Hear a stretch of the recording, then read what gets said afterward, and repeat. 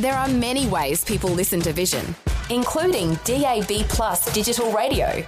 If you're in Greater Sydney, Melbourne or Brisbane and have a digital radio receiver in your car or home, you'll find Vision Christian Radio on the station list. If you're visiting one of these cities and hiring a car, there's a good chance it will have a DAB receiver, and you'll be able to enjoy Vision with exceptional sound quality while you drive around. If you don't already own a DAB receiver, you'll find many models, including clock radios, at electronic retailers for under $100. To find out more about Vision on digital radio and whether you're within the broadcast footprint, see vision.org.au/DAB. However, and wherever you listen to Vision, you can be sure that the announcers, programs and music will help you look to God daily. Audio on demand from Vision Christian Media. It's funny, but when we finally come to the realisation that the way we're living our lives, well, it's not working all that well, the first thing we do is we invent a bunch of rules to make our lives better. And then we discover, hey, they don't work either. Hi, I'm Bernie Diamond, and it's great to be back with you again. Today I'm going to be taking another look at your life from a different perspective. And please do stay tuned, because in just a few minutes I'll be telling you about my special edition book. It's called Eliminating Stubborn Sin Once and For All, and I'd love to send you a free copy to help you do just that. Become one of the captives whom Jesus came to set free. By and large, the law is a good thing. I mean, sometimes it's an ass. Sometimes you read of a judgment handed down by a judge and you think, wow, that's not fair. But mostly the law acts as a deterrent. Not always, of course, but when it comes down to our personal lives, our relationships, how we treat people, what we say, more and more, it seems like there are no rules. I was talking the other day with a young worker, a junior in the workplace where he works, and the way that the boss treats people can be really appalling. And it doesn't matter what industrial laws the government puts into place, the law can't stop that from happening. At the day-to-day relationship level, the law is pretty much useless in enforcing anything much except perhaps stopping violence and fraud. Even then it struggles. Rules and regulations aren't going to change our behaviour. That's the point. What they do is they tell us what's wrong. But somehow there's no power in those rules and regulations to change who we are or how we behave. If we treat people badly, it seems like we're powerless to change it. Well, you know something? This is not some new revelation that I've just had. This has been around for a long, long time. See, it seems to me that we're powerless to change the dumb things we do. So what we do is we invent religions and we add even more rules and regulations to our world as though that somehow is going to make a difference. You see how dumb that is? This bloke Paul, an apostle, he wrote almost half of the New Testament. He looked around at the people and what they were doing as a new church, as that church was forming in the first century, and it struck him right between the eyes. Now, Paul was an expert in the law. He was a Pharisee. He was a religious separatist. He followed the law of God to the nth degree. He went to extremes. Now have a listen to what Paul wrote when he finally came to his senses. It's so important if we're going to break the power that sin has over our lives. It comes from a book called Colossians in the New Testament, chapter 2. He says, "And when you were dead in trespasses, God made you alive together with him when he forgave us all our sins, erasing the record that stood against us with its legal demands. He set it aside, nailing it to the cross. He disarmed the rulers and the authorities and made a public example of them, triumphing over them in it. Therefore, don't let anyone condemn you in matters of food and drink or of observing festivals, new moons or Sabbaths. They're only shadows of what is to come. The substance belongs to Jesus. Don't let anyone disqualify you insisting on self-abasement and worship of angels or dwelling on visions or being puffed up without cause by a human way of thinking, and not holding fast to the head from whom the whole body is nourished. If with Christ you died to these basic spirits of the world, Why do you live as though you still belong to the world? Why do you submit to these silly regulations? Don't handle, don't taste, don't touch.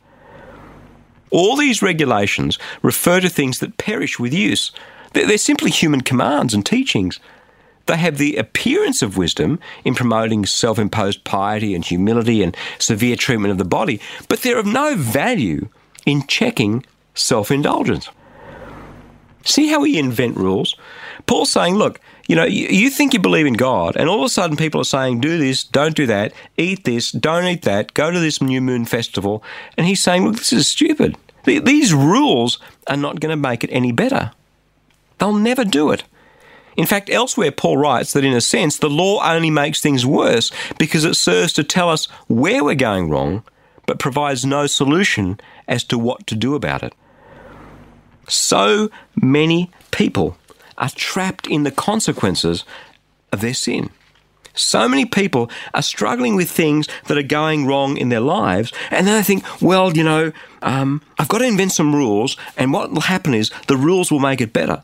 And you see this. You go to churches sometimes, and it's about rules. And Paul's saying, look, it's not about rules. When God nailed Jesus to the cross, he disarmed the rulers and the authorities and made a public example of them, triumphing over them. The answer in changing the sin in our lives is the victory that we have through Jesus Christ when he died on that cross to pay for our sin, and when he rose again to give us a new life. That's where it is. It doesn't come from inventing and living by a bunch of rules, because the rules only make things worse. Oh, sure, they appear to be the answer. Look, this is what he writes. These indeed have an appearance of wisdom, but they are of no value in checking self-indulgence. So what's the answer? Where do we start to discover that the power of sin is broken over our lives? Well, in the first few verses of this passage we read, "And when you were dead in your trespasses, God made you alive together with him when he forgave us all our trespasses, erasing the record that stood against us with its legal demands. He set it aside, nailing it to the cross. He disarmed the rulers and the authorities and made a public example of them all." The answer is not in the law. The answer is grace. The answer is not in a bunch of rules. The thing that sets you and me free, the thing that unlocks the key that opens the door to a free life from the consequences of sin, is the fact that Jesus died on the cross. We're going to look at that in a whole bunch more detail over the next few days, but for today, I just want to leave you with one word. The word is grace. See, the record is erased. So many people are still carrying around the guilt of all the things they have done wrong. But while we were dead in our trespasses, God made us alive again because he's forgiven us. Do you believe in Jesus? Do you believe that Jesus died for you on the cross and rose again?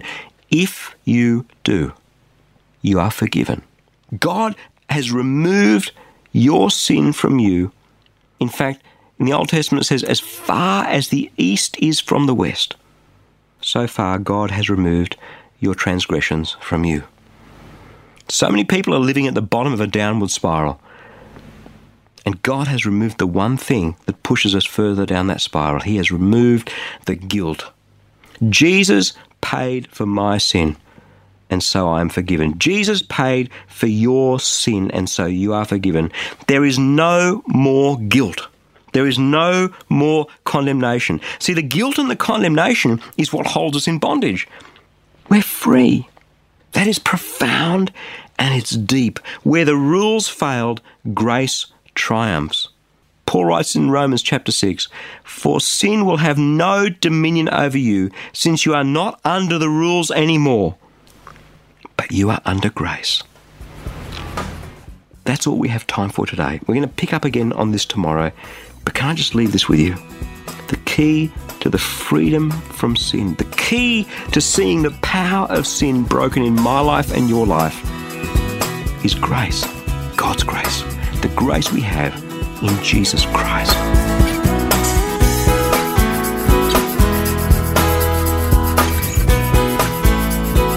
So how often has the same temptation tripped you up? How often has the same sin brought you unstuck? It happens so regularly that eventually we give up. But that was never God's plan.